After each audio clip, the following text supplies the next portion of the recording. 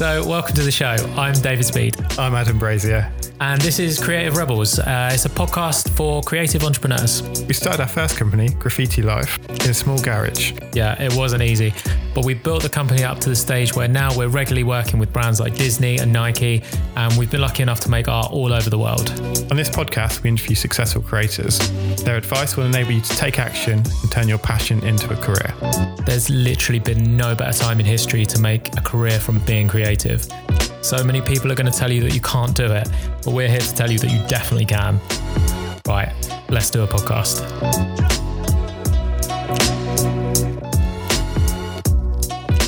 Welcome back, Rebels. Hello.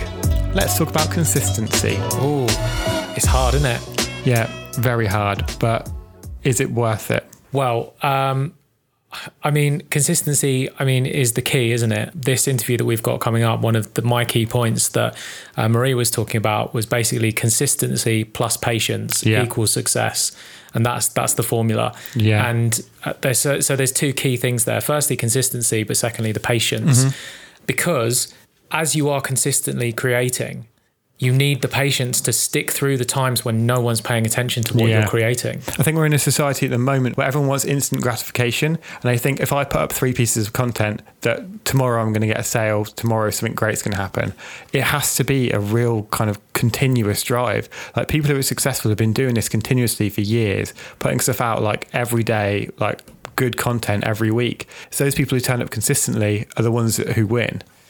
It's almost like you become a part of people's lives, isn't it? Yeah. So don't be forgettable. Like too many people will start a blog, start a YouTube channel, put one thing up and then think, okay, well, 2 months later, I'll put another thing up. And then we'll do 3 the next week.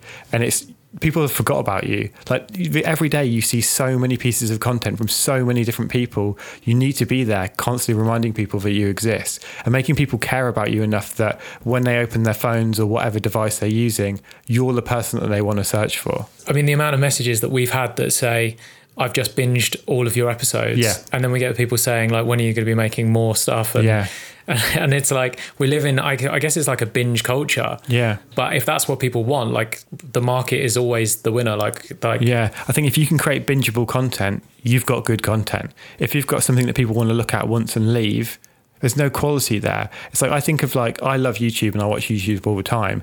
And there'll be certain people whose videos go up consistently that I'll be expecting and then get really excited about, and I'll go back to and search. I'll open the YouTube app and go straight to that person to see that next video that I know will be waiting for me. Yeah, it's actually such a lovely compliment that people say to us that they've binged our stuff. It's like, oh wow, you didn't just listen to one, you listened to like not 2, like all of them. Yeah, we're not awful then. Yeah. And I hate to do that thing that people say like, oh, if we can do it, then you can do it. But it's fucking true, man. We're just 2 dudes. We just did a thing. Like we're 2 dudes with lots of businesses and we're very, very busy, but we've managed to do this. And look, we understand how hard it is. And so if you are out there, and we know like feeding the beast and keeping consistent with your Instagram and stuff like that. And it's the way of the world that we're living in. I know a lot of people have a lot of resistance to that. But if you can fall in love with that process, like Adam is up editing podcasts late into the night and has taught himself editing software and all of the audio software, everything you need to do to have a podcast. So when we started this, we knew nothing about podcasting. We didn't know how to interview very well. We're still learning, and we didn't know audio, and we didn't know anything. We didn't know, like, we're currently sat in a studio with a lighting setup and a full like set of tech, which before this we had no clue about. Yeah, and it's just a case of, because we believed in the mission, that was enough to spur us on and keep us going through the times of toughness of, like, firstly launching, getting people to even notice the podcast, and then convincing guests to come on and scheduling guests and editing and everything that goes into making it. You can look at it in 2 ways. You can either go, this is hard work, this is boring and I hate it, or you can go, this is hard work, this is boring, but it's lighting me on fire because it's helping me fulfill my mission. Yeah. And every DM that we get from you guys, every iTunes review that we read, and thanks a lot, because I noticed there was a bit of a spike last couple of weeks, and some of the things you're writing on our iTunes are so bloody lovely. Yeah. So it really means so much to us, like, that we're even just having like a tiny little place in your lives, and if we're helping you in any sort of way, it's just, that's why we're doing it, man. So yeah, thanks. And I think the second thing to think about is patience, like to play the long game. Nothing's going to happen quickly. And I think there's a really good mindset to get in of like, well, if I'm going to start doing this, I'm going to do it for the rest of my life, and have that view of like, it's not going to be the next month. I'm not going to do this for the next week. That is terrifying. I'm going to do commitment issues. I'm going to do this forever. And having that mindset of like, well, if I'm going to do this forever, I don't need to be an overnight success. It's going to be something that really slowly grows. Yeah, exactly. And there's like the saying of the seeds that you plant today will be the tree you're sat under in 5 years' time. And that is so true. And we talk a lot about planting flags, and people will discover those flags and you never know when. And we've had clients that first discovered our business in like 9 years ago when we first started, and have come back like within the last couple of months. We've had a client come back and say, oh, I did an event, and we looked at when that event was, and we were like, we had just started then, and realized that they'd remembered us for 9 years, and only now are they coming back as a client. So obviously you need to plant millions of flags, because you can't be waiting 9 years for each customer. But as you plant those flags, like the more things will come back from those. And it's really interesting, isn't it? The more content that you make, it's like each time we put a podcast out now, there's more chances for people to discover us. But there's also more chance for the podcast to grow, because people are discovering more episodes. If you put out a piece of content every week for the next year, that's then 52 pieces of content you've got there. So for the next 10 years, 520 pieces of content. That's ridiculous that someone could find you from potentially any of those things. It's just, setting out as many flags as possible so people can't miss you. Let's forget about the numbers and the metrics, and let's just focus on the quality of the product that we're putting out. Because firstly, if it's good, people will find it. They will. And secondly, you only need the right person to see it. It doesn't have to be. So if you're starting your business, and for example, we painted something just for fun for the Spider-Man movie, and someone from Sony saw it and got in touch. And I think that video only had like 400 views on it. I think now it's boosted up to like 20,000 views or something, hasn't it? But at the time it was like 400 views, and the right person saw it, and nothing actually came from that opportunity, but it could have done. But the conversation happened, and that wouldn't have happened unless we went and put that flag out there. And that is still there for in years' time when another Spider-Man movie comes out, when the sequel comes out, that might get seen again, and that might produce another job. Or they might see that and think, well, we didn't work with them this time, but the next one we're going to put out, we might work with them there. And it's setting up all those different things. So I think like consistency and patience are important. But one thing I'd add to that is the ability to keep learning, because if you can just get a little bit better every time, which you will do by being consistent and by being patient, like being able to get a little bit better every time you do it. You don't have to jump leaps and bounds. If you got a little bit better every single day, in the next 10 years, you're going to be amazing. Yeah, and understand that it's not perfect. And put it out anyway. It'll never be perfect. Yeah, put it out anyway. That's what we did with the podcast. Like, if you've been listening for any amount of time, you will have noticed that we've got better at this. Yeah. Well, so even like now we're having this conversation on this intro, and it's flowing. There's no kind of stutters, edits. Like, we're really good. Don't say that. Brilliant. Keep that in. We're getting so much better. And that's just because by doing it consistently. Like when we first started this, we were overthinking things. There was a lot of like stutters, real confusion about what to talk about. But now we're just going off on in rambles. A flow, going off on rambles like this one right now. Good things come to those who wait. Good things come to those who make bloody great content and put it out consistently. And a person that has done that is this week's guest, Marie Forleo. Yeah. I mean, and literally she's been making content for 20 years. Yeah. So when you look at the position that she's in, multi-million-dollar successful business, endorsed by Oprah, like super successful podcast, massive YouTube series, and people see that and go, oh wow, that's a huge success. And then you just have to remember that's 20 years of content. Yeah, 20 years of content have built up to that stage. And it's like we were just really inspired by that rather than daunted by it. We were like, well, we're really fucking looking forward to the next 20 years and going on the same journey that she's been on, because we've seen that she's done it. So we know we can do it. It's super inspiring. Anyway, I digress. Our interview today is with Marie Forleo. Marie Forleo is an entrepreneur, a life coach, a speaker, a content creator, and a New York Times #1 best-selling author. And we talk about the book quite a lot in the interview here. You guys know us now. I think we've built up enough trust with you that if we didn't think that this was an excellent book, we wouldn't have Marie on to talk about it. So. Yeah. As soon as we got Marie confirmed, I was listening to the book, and by chapter 4, I had already bought a copy for my girlfriend. It's that good. Yeah, absolutely. Marie worked a number of jobs early on in her career, but nothing felt right to her. She kind of says that she always had this little voice and this little feeling that it wasn't quite right. But rather than getting trapped in a job that she hated, she trusted her gut and started building the life that she wanted. Even as a 23-year-old life coach who, she admits, hadn't actually done anything yet, Marie met problems with an open mind and the belief that everything is figure-outable. In this episode, we really break down some common creative problems and explain how everything really is figure-outable. Even that thing that you're thinking of right now, even that is figure-outable. In this episode, we talk about making an impact, being unique, and stealing from others. If you have something that you believe in, your art, your craft, your product, or your service, and you don't do everything possible to market and sell the heck out of it, you are stealing from those who need you most.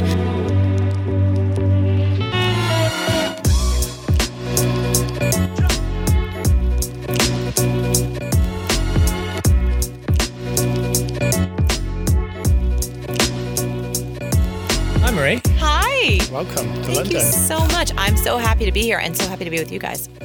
So our podcast is for the rebels. And I think one thing when I read your book, it got across the fact everything is figure-outable. It's in the title.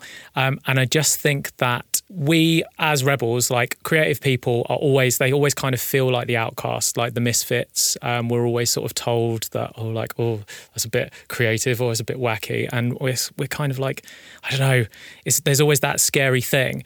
And so what I found about the book is that everything is figure-outable. So we meet a lot of resistance being creative people, but what came across is like there's a way to figure out your way around those things. Yes. So what I'd like to ask you first is, why did you write the book? There's a few answers to that question. One of them is the honest truth that this 3-word phrase has made such a profound difference in my life from the time I was a child all the way up until today. I use that phrase every single day. It has helped me in every corner of my life. It has made such a tremendous difference in my career, in my happiness, in my fulfillment, in my health, and everyone that I've had an opportunity to share this idea with and then teach them the philosophy underneath it. They have found themselves more resilient, more creative, more brave, more courageous. And so I felt like in my bones, when I was writing the book, which was struggling to write the book, let's be real, it was a very difficult process for me. I was in a restaurant in New York City and I ran into my friend Toby, who's the CEO of a company called Shopify. And we've known each other for a few years and we're catching up. And he's like, Marie, how are you? What's going on? And what are you working on right now? And I told him about the book and it was in the early stages. And he's like, why are you writing this book? Your business is going great. Marie TV, your podcast, all of that is growing. This is a big project. Why are you doing it? Because writing books is not about the money. Yes. And I said, Toby, here's the truth. If I walked out of this restaurant today and got hit by a bus, this is the one idea that I would want to leave behind, because I feel like if I can articulate this right and I can get it in the hands of people, it can dramatically change the trajectory of their lives, probably more so than anything I've created so far. And I'm super proud of what I've created so far. And he was like, well, you promise me that you'll tell people that? He's like, that's like one of the best reasons I've ever heard to write a book. And I was like, it's really the truth. So that's the reason I wanted to write the book. And kind of the creative genesis behind it was, for years, we had publishers approaching my agent saying, oh, we want the Marie Forleo book. And some of them were like, we'll write a check. What is it? Let's just get a book out of her. And it's not how I work. I go on my own timeline. You were talking about creative rebels, and that's how I feel like I identify myself, because I always feel like I'm going against the grain and not doing what I'm supposed to be doing in every aspect of my life. And this idea, it almost felt like it was a little seed underground. And even though it's been with me my whole life and I've talked about it before, it needed time to kind of marinate there. And I gave a talk back in 2016 on Oprah's stage. She had an event called Super Soul Sessions. And when her team was like, well, what do you want your talk to be? It's like an 18-minute Oprah talk. the first thing that came to my mind was everything was figure outable. And I knew, I was like, if I can communicate this idea on her stage and tell it in a way that people get, that will be my own internal signal that this is the book you should write. Like, not a business book, not something that's, I don't want to say easy for me because every book is a challenge, but this is a big idea. And I found it really, really challenging to communicate about a big universal idea in a very concrete way. I feel like you broke it down really, really well. Like, I've listened and read so many books, and this was the first one that I feel like got all of that into one space. Like, each chapter kind of really hits like a different part of everything that people need to hear. And I think, you did a great job of collating all of that. Like, how did you break down what you wanted to talk about? Yeah, so great question. And thank you for that feedback, by the way, because for me, the most important piece, like, I actually love the creative process of marketing. I think it's an art form in and of itself. And so I was really excited to get there, but I knew the marketing of this book would mean nothing if the actual book itself and the content wasn't the most powerful I could make it. And I was having trouble figuring that out, by the way, which was an awesome meta lesson. I was like, isn't this interesting? I know in my bones that everything is figure outable, and I'm getting my ass kicked by figuring out how to write the book. Everything is figure outable. So the process looked like this. When I was getting ready to write the proposal, I started doing different drafts of potential table of contents. I think I had 7 different versions of all the different supporting notions of the thesis that everything is figure outable. So I went through, what if I did kind of each chapter was like a page or two, and it was almost like a simple entry where if you flip the book open at any moment, you would read an entry and have a little bit of motivation that would support you in embodying this belief. Tried that on. It didn't feel right.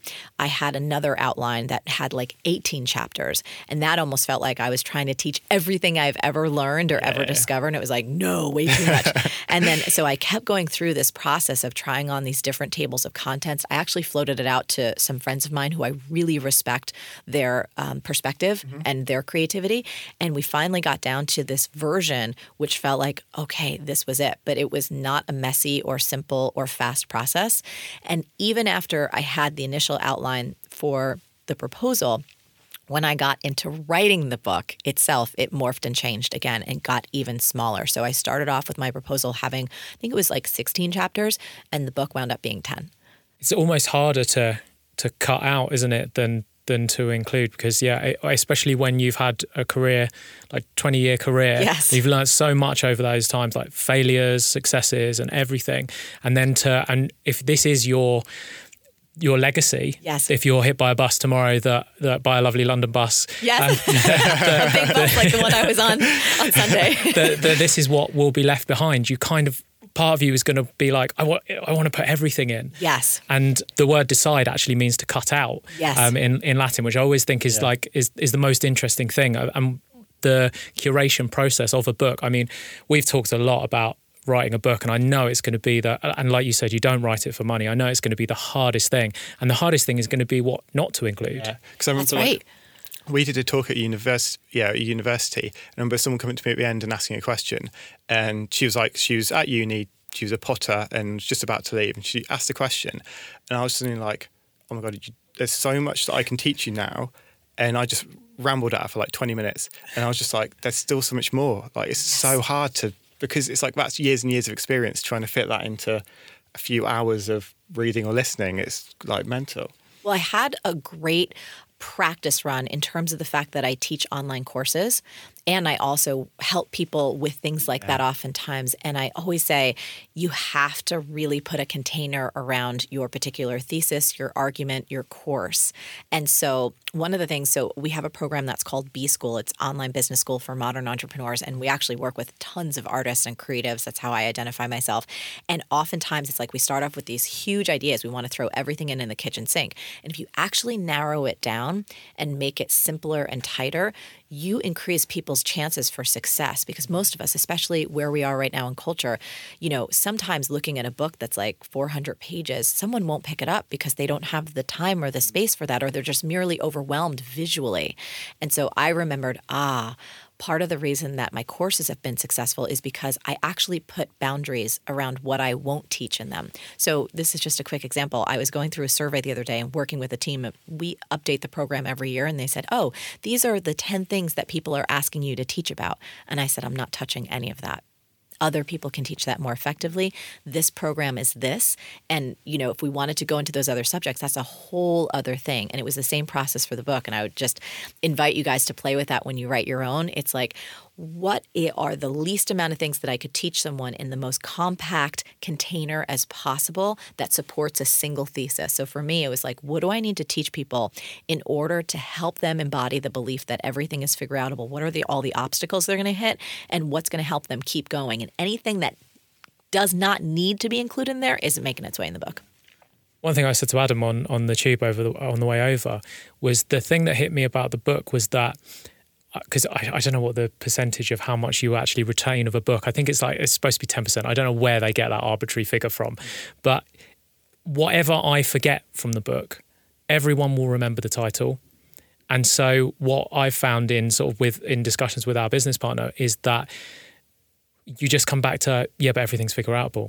And as long as you can just remember the title, yes, then not to downplay the whole 10 chapters, but well, I actually when I was struggling to write the book and crying in the corner, going it's not good, it's too hard. There's so much that I want to say. I remember having this fantasy in my head. I said, I'm going to call my publishers. I'm going to call Penguin Portfolio Random House, and I say, you guys, I have the best idea ever. Let's just have the title on the cover and then give people 200 blank pages. It's so meta. All you need is the title. Yeah. And they're like, yeah, Marie, not really.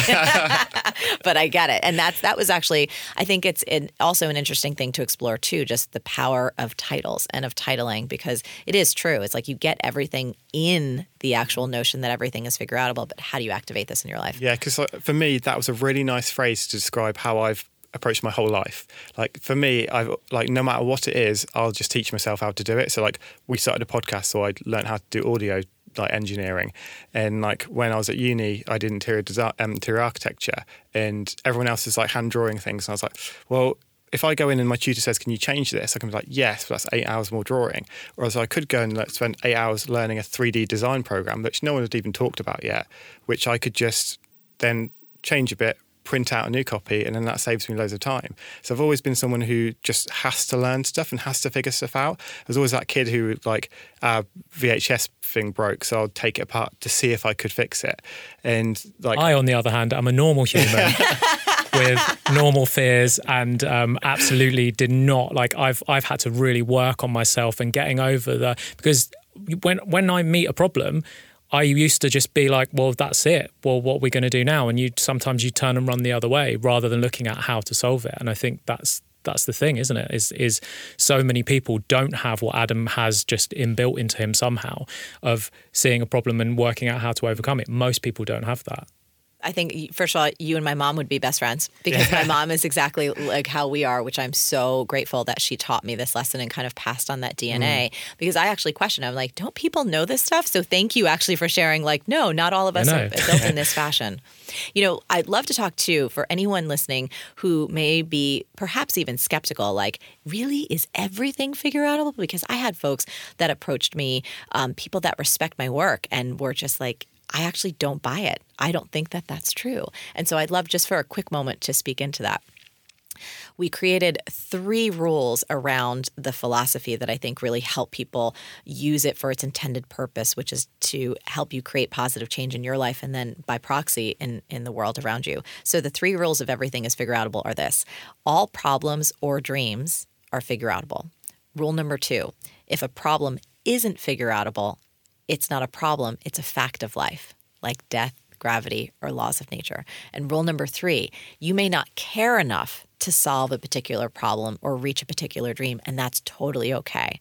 Find something you do care deeply about and go back to rule number 1.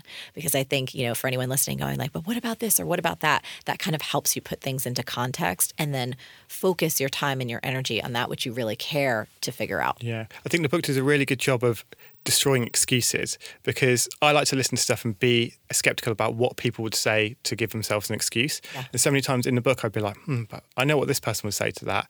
And then about a chapter, 4 lines later, was the answer to that. I was like, cool, you've nailed that one.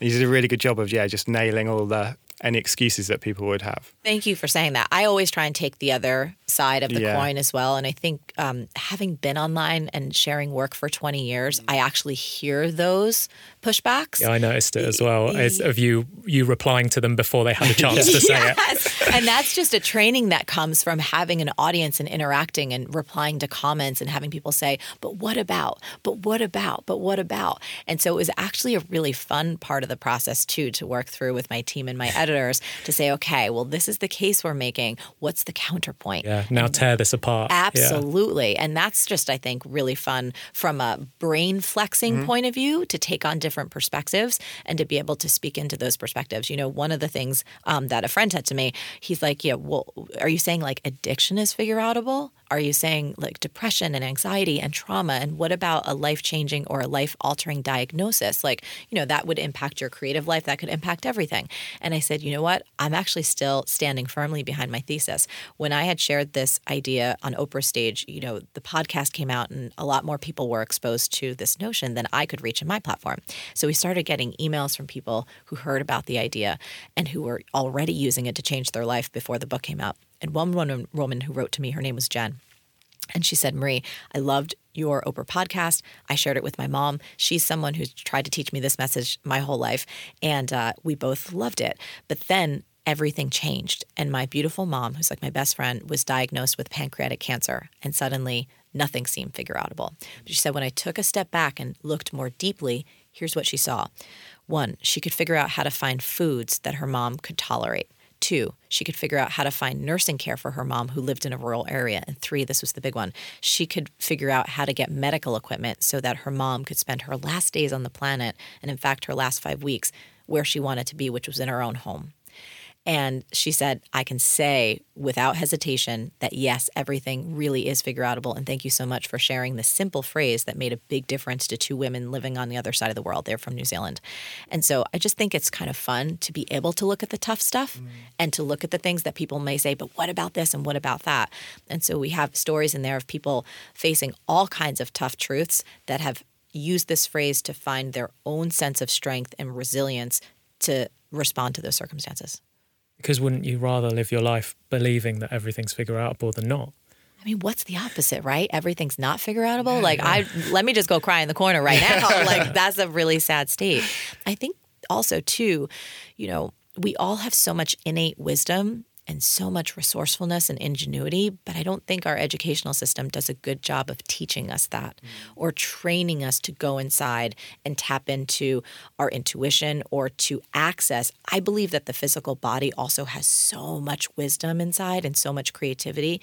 And in our world, typically, not for you guys because you use your hands a lot, and I'm sure for a lot of folks listening to this now, you do as well. But for anyone, like if you have friends or colleagues or significant others who spend a lot of time just tapping on a computer all day or looking at screens nonstop, they have lost touch with the wisdom of their body. And I think through movement and through physical activity, so much gets unleashed. And we try and point people to that in the book.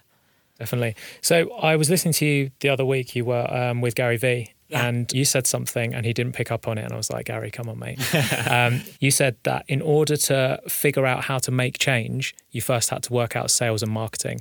And I think this is so relevant for our audience because a lot of them have amazing craft. The craft is not the problem.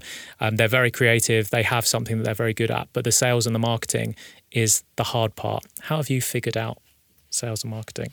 Thank goodness when I started my business at the ripe old age of 23, which, by the way, I was rolling my eyes at myself thinking like, who the hell is going to hire a 23-year-old life coach? This is ridiculous. I haven't lived life yet. I'm like tens of thousands of dollars in debt. I've, kind of tried and failed at like Wall Street and publishing and all these different things. Yet, thankfully, I paid attention to my heart and I was like, this is your path. You got to keep going. So in my coach training, it was a 3-year program that I went through. It was about the craft, meaning about the ability to help people create change in their lives and learning how to do what I now do and building up that skill set. But simultaneously, they emphasize the importance of sales and marketing and running a business. And they said, you will never be able to impact people successfully as a coach, no matter how great you are at what you do, if you don't also get this piece. And my dad was a small business owner. So I grew up understanding how to create a customer experience. He was in the printing world. And just saw him, we would go in nights and weekends and do whatever we had to do to get the job done and to make people happy and to keep building that business. And so when I was starting my coaching business, I realized early on that if I don't understand and master my ability to sell and market what I'm up to, I can't provide for myself. And I was already bartending and waiting tables to keep a roof over my head. And I hoped that one day I'd be able to get good enough that I wouldn't have to do that anymore. And it's nothing against those, because for some people, that is their creative, artistic expression. That's awesome. I just knew for me, this was my world that I wanted to get to. And when I started to study business, just like how you like, oh, I'm going to do a podcast, I guess I need to understand audio engineering. For me, I was like, oh, I guess I need to understand entrepreneurship. So I started going and studying everything about business that I could, which included sales and marketing. And I realized very quickly that they were kind of it was a different world out there. I realized, first of all, that so many creatives pull back from sales and marketing because they have an outdated understanding of what it is. They think you have to be aggressive, that you have to be manipulative, that you have to be dishonest, that you have to convince people to do something that they don't want to do, and somehow you're going to like take their money, and if you make money, they're going to somehow have less. There's like a lot of scarcity. There's a lot of zero-sumness going on. And I also saw the more that I built my ability to communicate effectively, that I understood copywriting, that I understood digital marketing, I watched my business grow. But it wasn't just about the financial numbers for me. I watched the impact I could make, and I got addicted to that. And I saw that the better I got at sales and marketing, everything got better.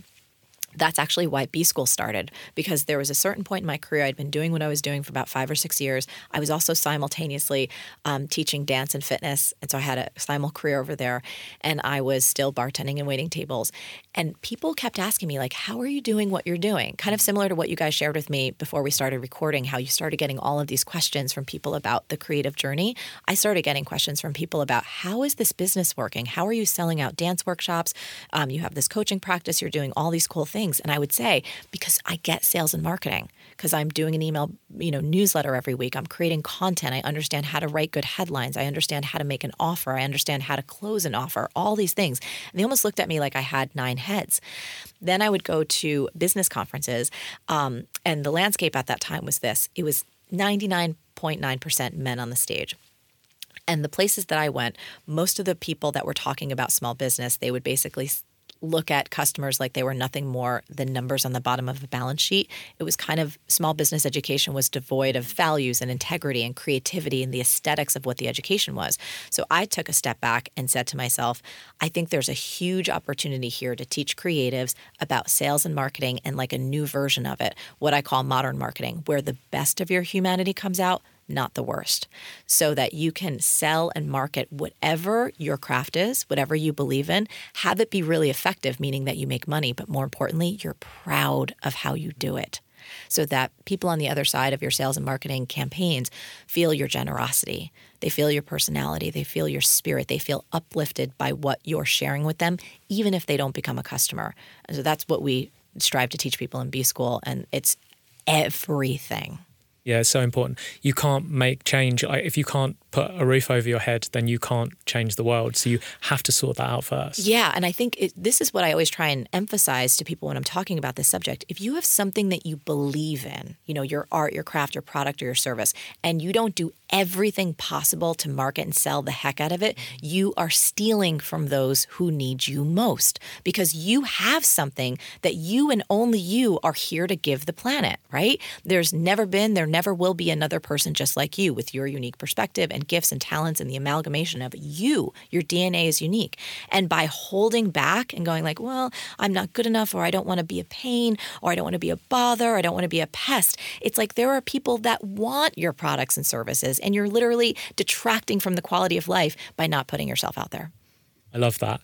And I guess it's something that I've struggled with, because now, everyone that listens to this podcast, we say to them, the only reason that you're listening to this is right now, dear listener, is because of sales and marketing. Yes. We convinced you that this was going to help you. And so you listened, and then you told your friends, and then that's how it grew.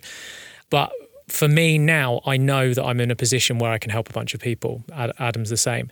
But what do you say to that person who, because I used to say it to myself, what do you say to that person that says, yeah, but not me though?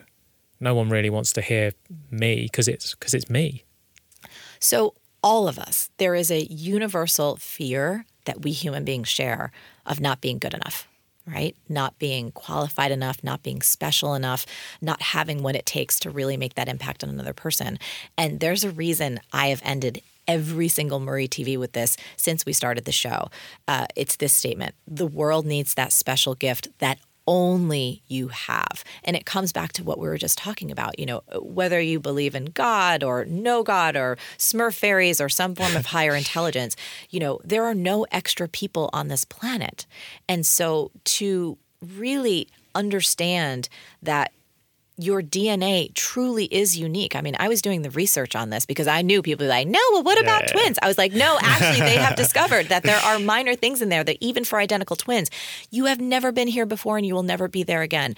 And I would encourage that person who maybe has that similar thought to think about a teacher or a friend or someone. It doesn't even have to be someone who's famous or well-known or ultra successful. Has someone ever made an impact on you by what they've shared, by their creative expression, by a meal that they've cooked or something that you've picked up in a store that gave you delight or wonder and you're like, oh my goodness, it opened up a possibility for you?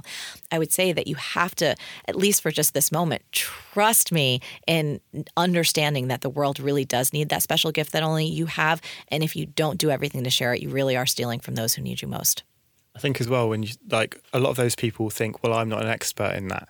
And so they're like, I'm not going to do it because I'm not the best person in the world. Yeah. But there's a good chance you know something about something more than someone else. So all you have to do is, if I read a book, I can then tell someone one fact from that book, and then that's helping them.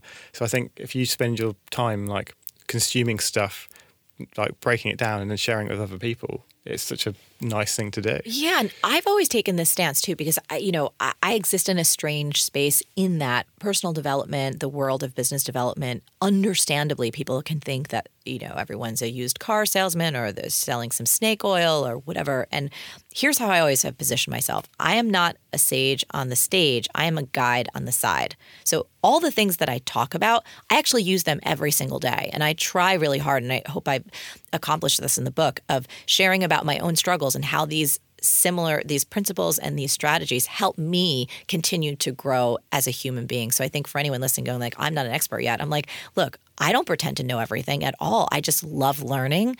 I'm a lifelong student and I love sharing about what I've learned, to your point. So you do not, I think in our culture right now, we don't want people who come across as the all-knowing expert. That can actually seem quite pompous and it's a put-off. So being your real, genuine self with all of your flaws, I think is an advantage. Yeah, and I think like even just asking your friends of like, how would you describe me? Like, what am I the best at? Because if I said to my friends, I'll be like, well, like every amount of people who message me about what camera shall I buy, like I get those messages all the time because I do portrait photography too. And it's just, I'm known as the expert at that. But like compared to people who are like full-time pros, I know nothing. Yes. But yeah, you're the expert within your friendship group. So it's comparison as well, isn't it? I think. And especially with social media, we're presented with the best in their field. So for us, we've only been doing a podcast since January and we're still learning, and interviewing is still terrifying to us right You're now. You're really good at it. Thanks. But like right now we're shitting ourselves. Like it's just, but we know we're on a journey. But then when we consume Gary Vee, Joe Rogan, Emma Gannon, when we listen to the best in their field, then we go, oh, we're rubbish. But we listen to our audience who go, this really helped me. Or when you said this, it unlocked me. And that's what keeps us going. And just being on that journey and knowing that we're 40 odd episodes in, but like after 100 episodes we'll be better. And then after 1,000 episodes we'll be incredible. And just like love being on that journey and knowing that we're improving and always getting better. And it's so fun. It's so invigorating. I think you hit upon something big there that we should highlight is comparison is creative kryptonite. Mm-hmm. When I was in college, there was this drink. I don't know if you guys had it here, but it was called Goldschlager. Did you guys have this liqueur? Yeah. So it's clear and it's got these gold flakes inside and it's got like a cinnamon flavor. So I remember being in college and it was like one of those things where you party and you do shots of Goldschlager. And I remember one particular night leaving that bar and just throwing up in the bushes like 5 times. And of course now if I ever smell anything with that strong cinnamon smell, I can totally do. My face this is turns an green. Urban myth, but what I heard was that the pieces of gold make small cuts inside so that the alcohol gets into your bloodstream faster. Whoa. Now that could be bullshit. That's an urban myth I've heard too. Is it? Okay, we're going to do some research on that. But here's the what's what when it relates to comparison. When you compare yourself to other people, it's like doing shots of Comparschlager. You get just as sick. And usually for like a day or two or maybe even 3, you're off your game. You're hungover. You're not in your own zone feeling good. You're making something that is in response to the person you're comparing yourself to. So you're either going to absorb some of their energy and try and emulate them, or you're going to try and go in a different direction. But you're going to be off of your genuine path when you're in that comparison zone. If you create at all, most people, when they do shots of Comparschlager, they're done. They're like, what's the use? Yeah. So-and-so has done it already. They've already achieved it. They have the audience. And all of this roots back to scarcity thinking that there's only one place or a limited number of spots for people to succeed. And that is some of the most toxic bullshit when it comes to creativity ever. It's also toxic when it comes to money and resources and love and some of the most precious things we have in our life. Scarcity is the root of a lot of evils.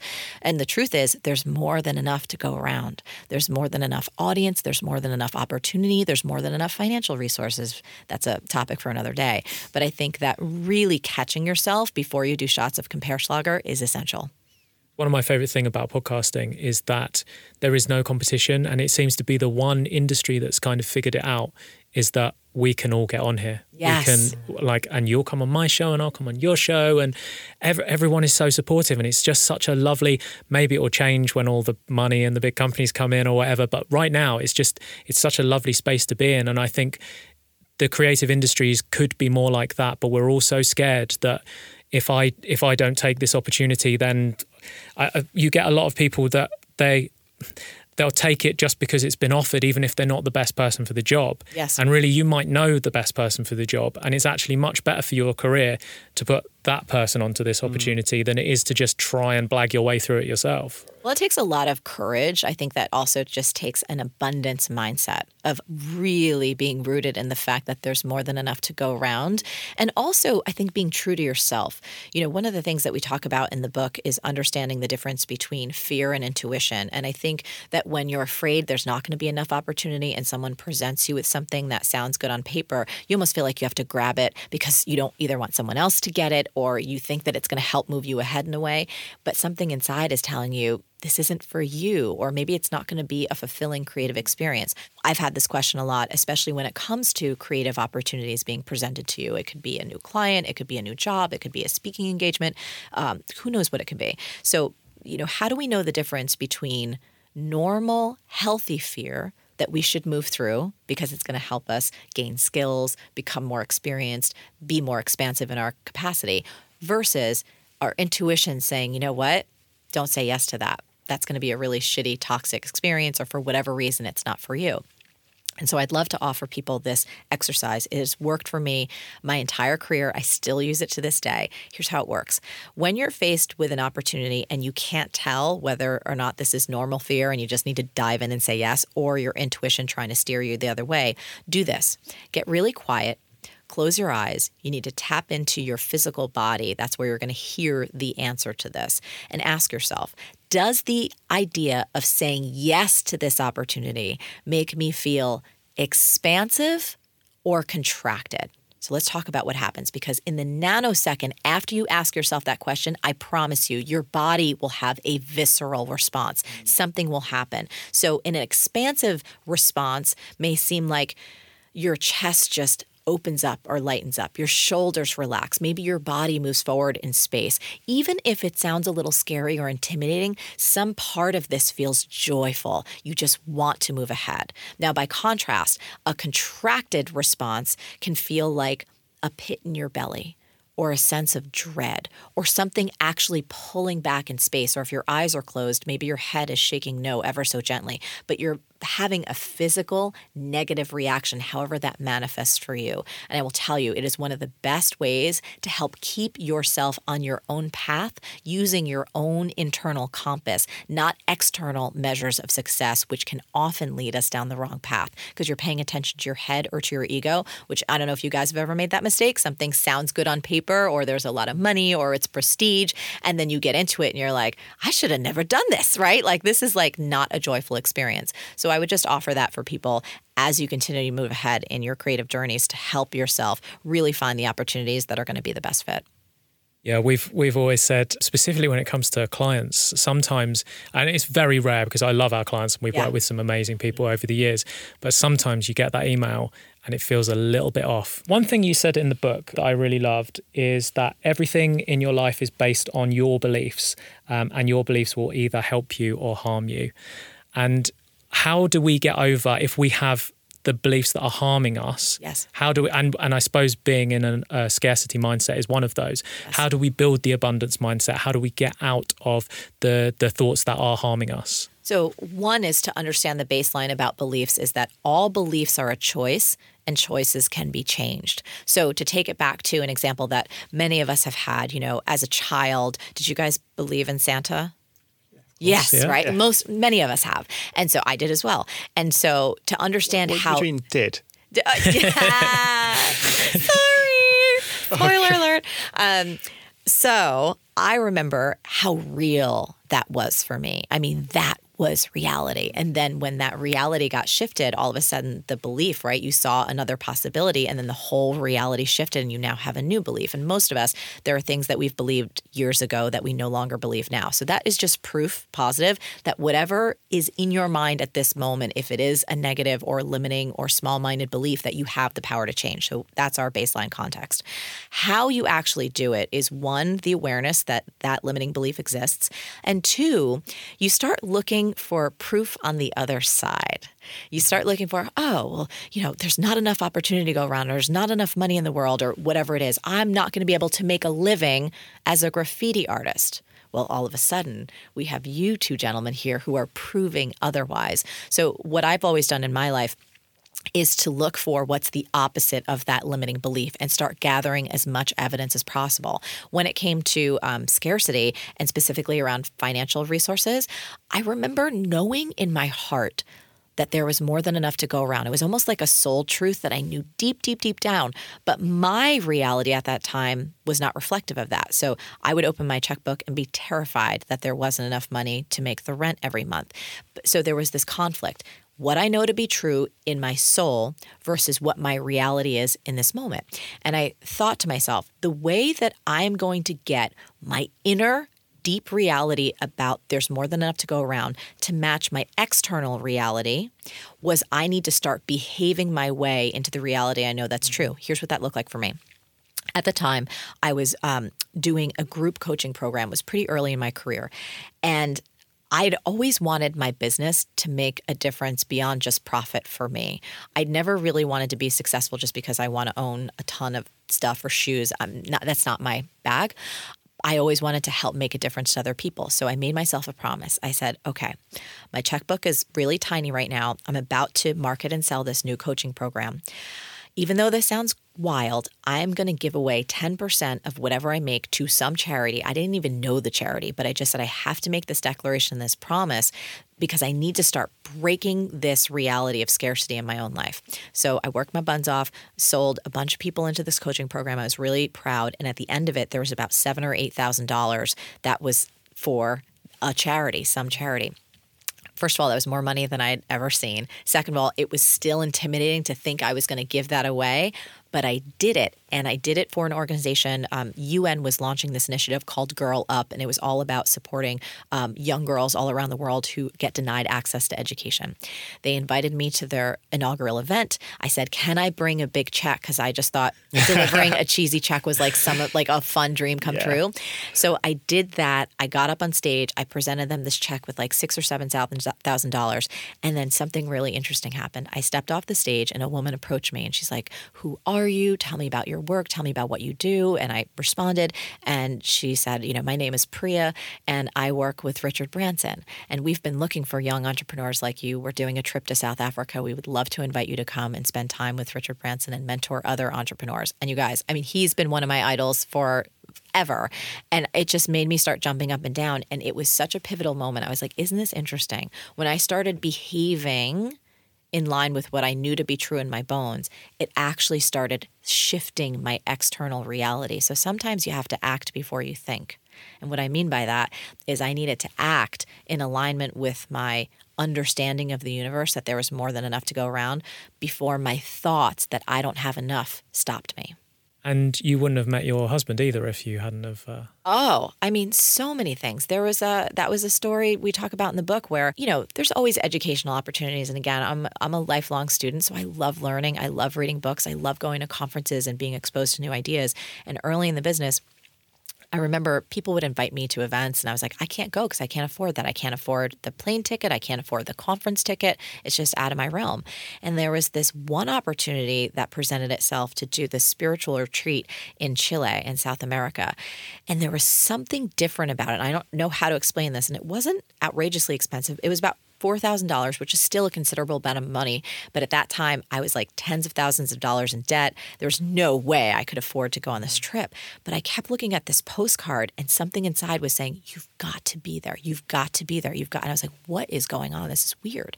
So I went to the organizers and I basically sold and marketed to them. I said, hey, I have to be here and I cannot meet the kind of deposit requirement that you have, but you have my word that I will not let you down. It may take me a year to pay off this whole thing, but I give you my word I will do it, and I never break my word. And thankfully, they allowed me to do my own individual little payment plan.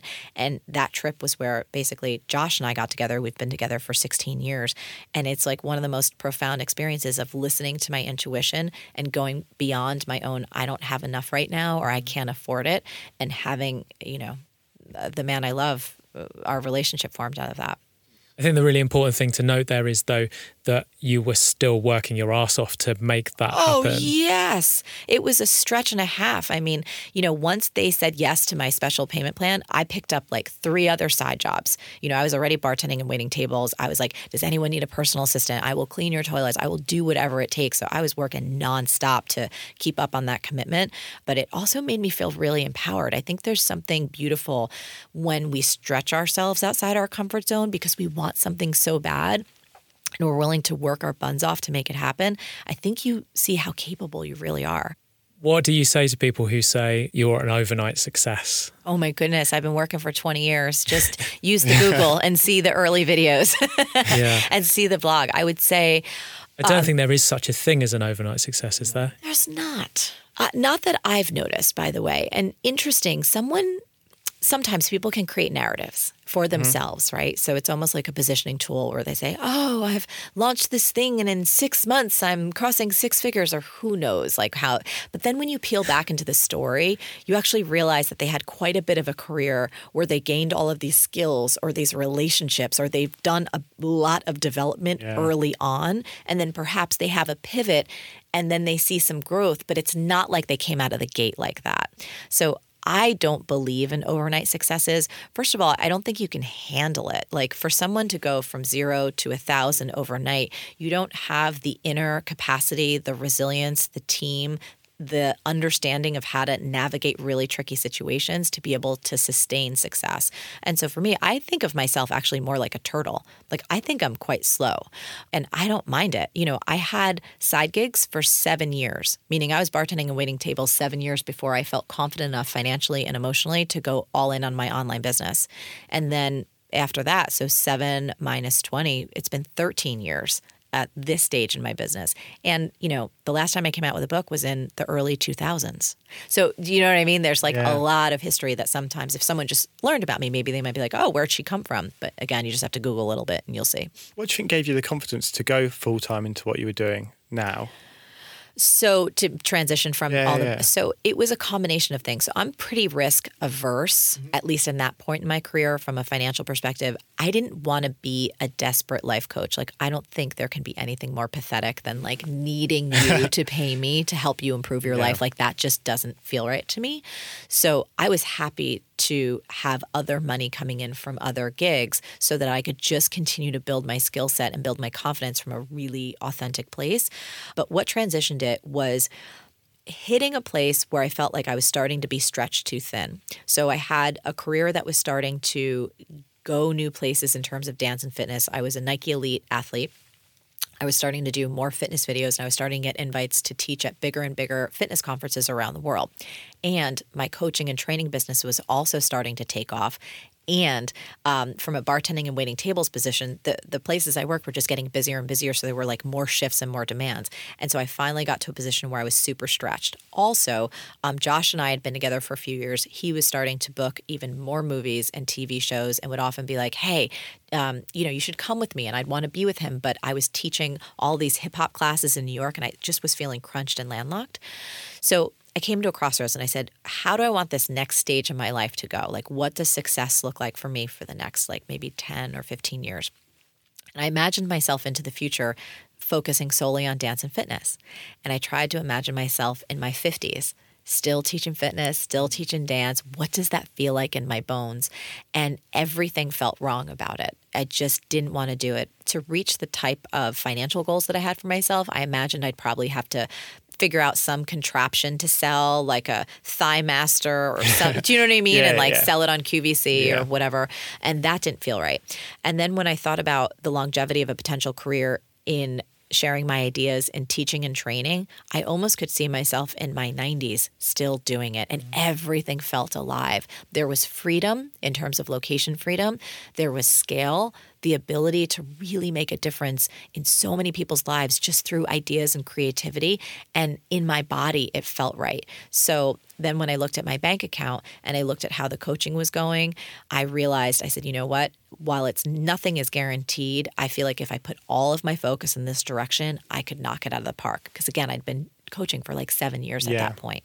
And so at that moment, I was like, I'm ready to cut everything loose. So I stopped teaching dance and fitness. I let go of the other side gigs and I went all in. It was terrifying. I'm not going to lie. I was not confident doing that, but it felt like the right time. And how long after you made that transition did you feel fully comfortable kind of monetary? I'll tell you, I think because I had taken my time for so long with all the different things that once I had full focus there, it started growing pretty quickly.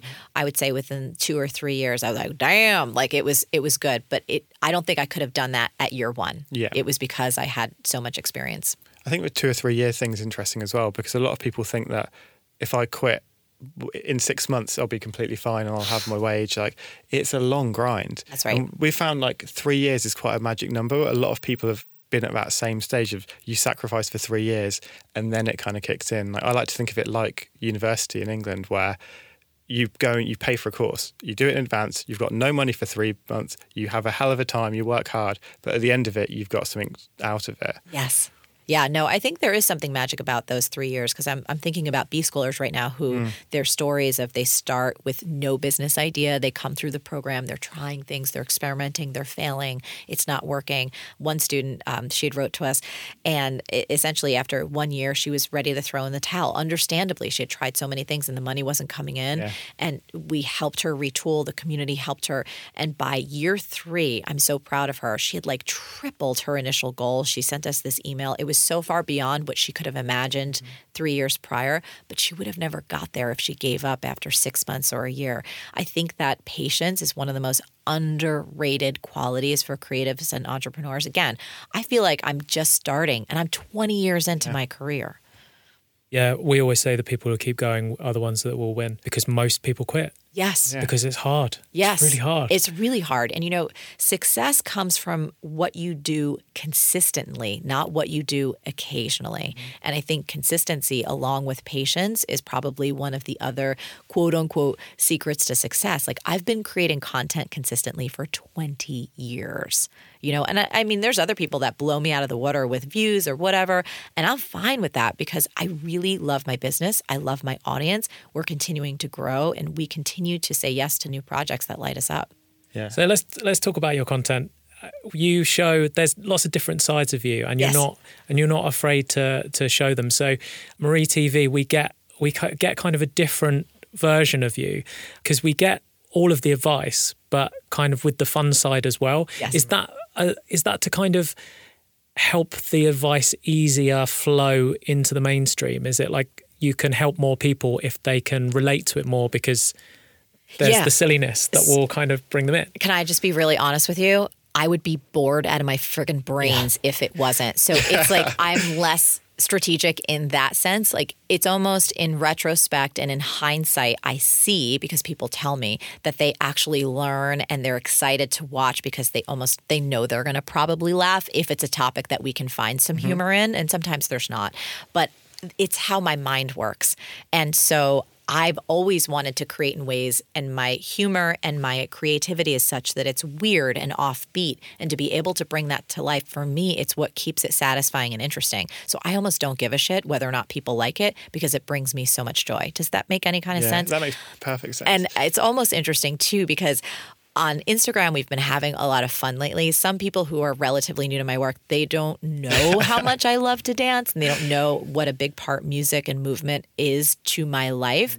And I actually saw a comment this morning. She's like, "Oh my God, you always seem so buttoned up on Marie TV." I'm like, "Are you shitting me?" I'm like, "What are you talking about?" But, God bless. And so I think it's interesting to see how people kind of slot you into certain things. Yeah, I suppose that's when you're producing content, you don't know how people are going to take it. That's right. And yeah, everyone's coming from a different place, aren't Completely. Because I watched one of your videos a while back where there was a young girl, I think she was maybe 15, and she was saying, "I feel like I'm worthless. I don't feel like Yes. I'm deserving of love." Yeah. Yes. Yeah, Aja.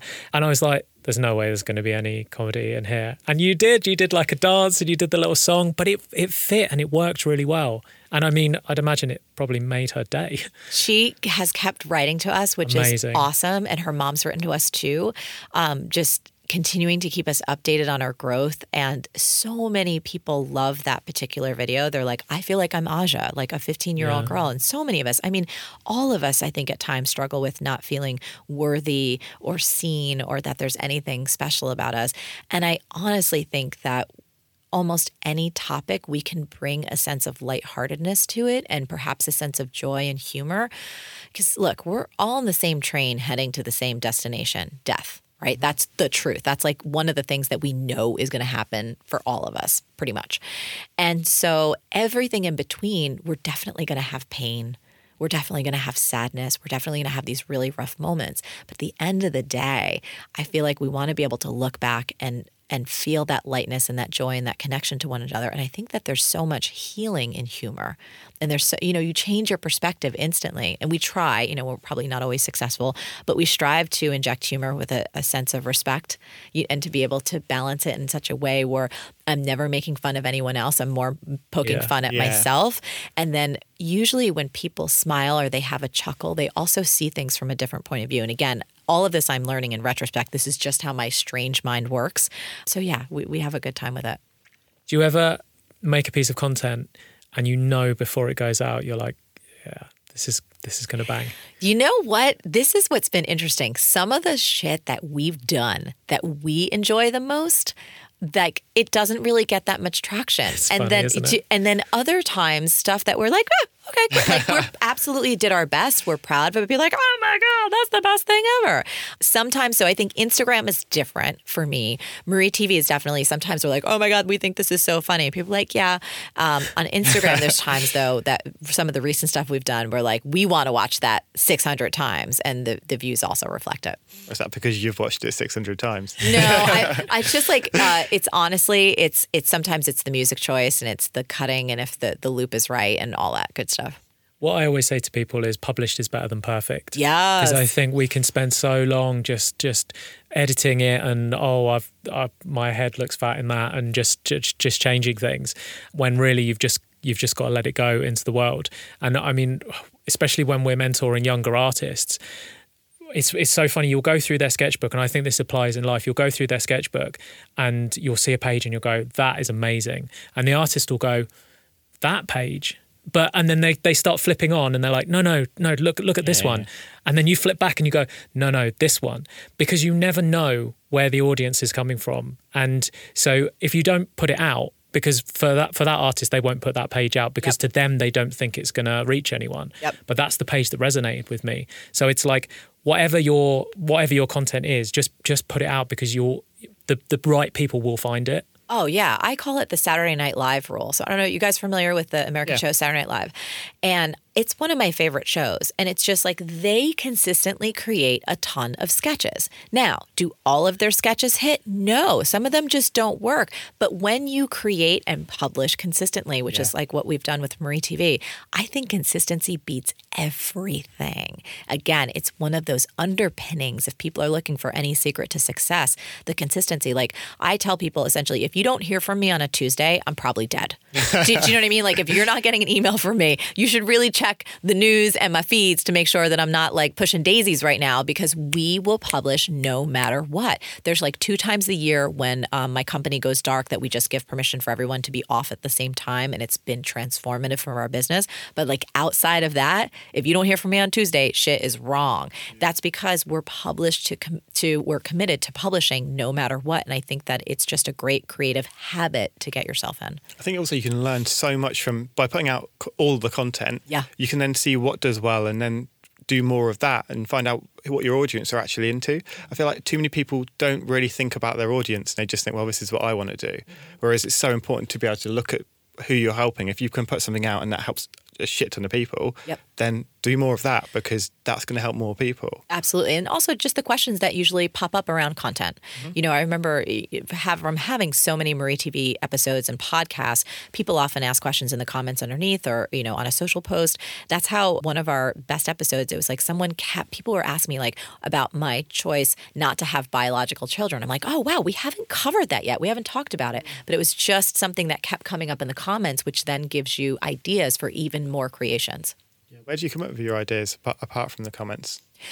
So it's a combination of things that I'm interested in, like, because I'm always reading new books, I'm always watching stuff, I'm always listening to stuff, and looking at comments and seeing what people are struggling with.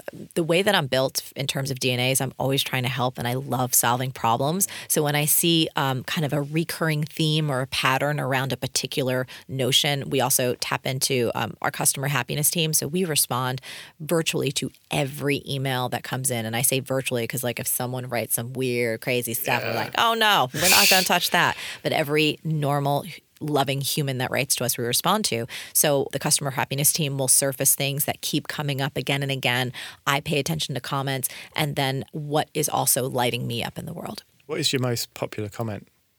Most popular comment? Yeah, as in terms of like what is most frequent? I'd say it's around thanking me for being myself.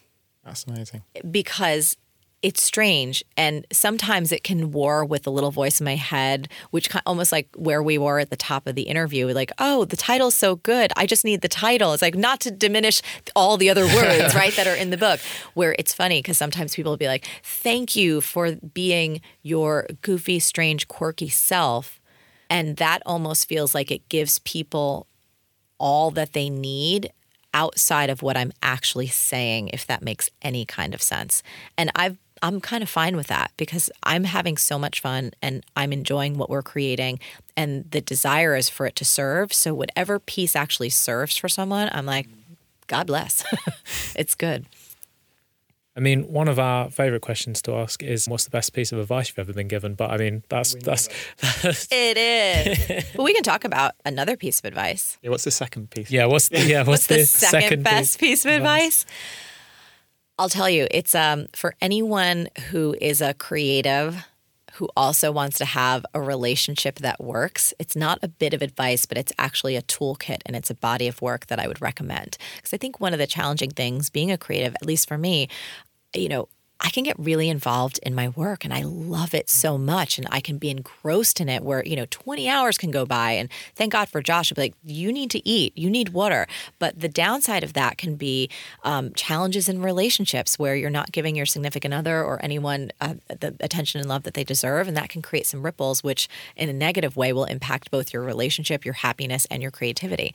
And so I would highly recommend the work of Harville Hendrix and Helen LaKelly Hunt. So Harville wrote a book back in the day called Getting the Love You Want, and they teach this tool for communication. It's called the Imago Dialogue, and I will tell you guys, it is transformative. I feel like every human on the planet should learn this. And I know this is a little offbeat and not what's expected, but for anyone listening, if you ever find yourself in a relationship challenge and you're like, goodness, how do we figure this one out? I would say go research the tools and the work of Helen Hunt and Harville Hendrix. It is the best I've ever found, and I've done a lot of things. Amazing. What's next for you? Have you got a 10-year plan? So no on the 10-year plan. I actually personally don't believe in them because I feel like right now the world changes so much and so quickly, and I'm also evolving so quickly that 10 years out almost feels unrealistic, if that makes sense. Interesting.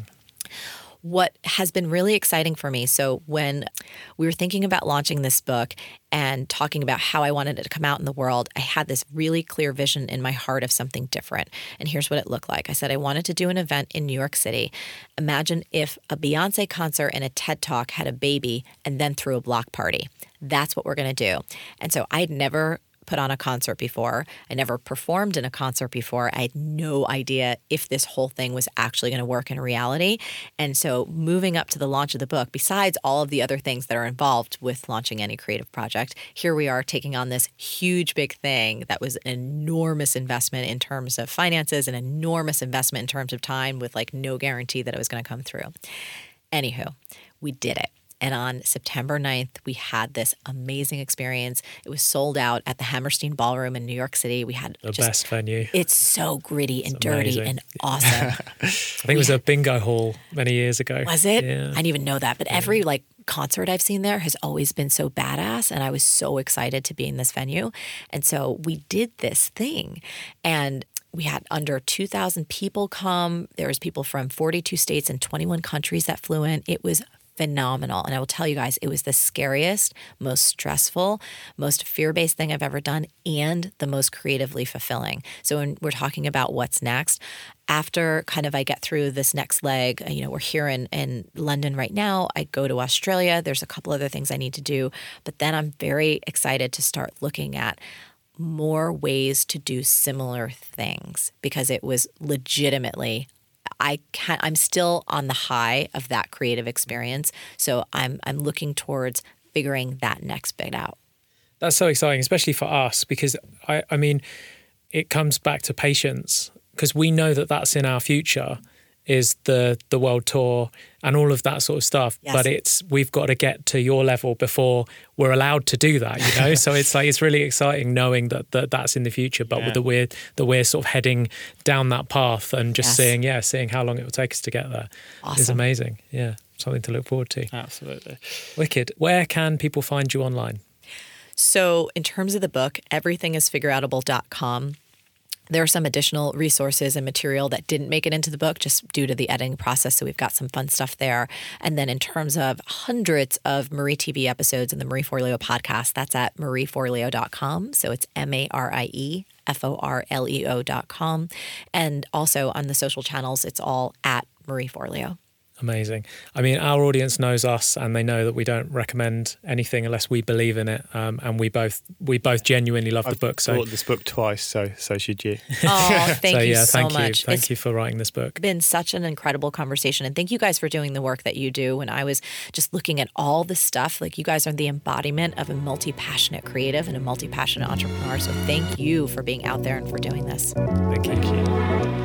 Thanks for listening. We're trying to help a lot of people with this show, so we need your help to grow the community and spread our message. If you know someone who'd benefit from hearing what we talked about today, or they just need a little nudge in the right direction, pass this podcast on to them. If you want to hear more, then subscribe to us on iTunes. And if we helped you with anything, we'll really love you forever if you can leave us an iTunes review. It makes a huge difference. See ya.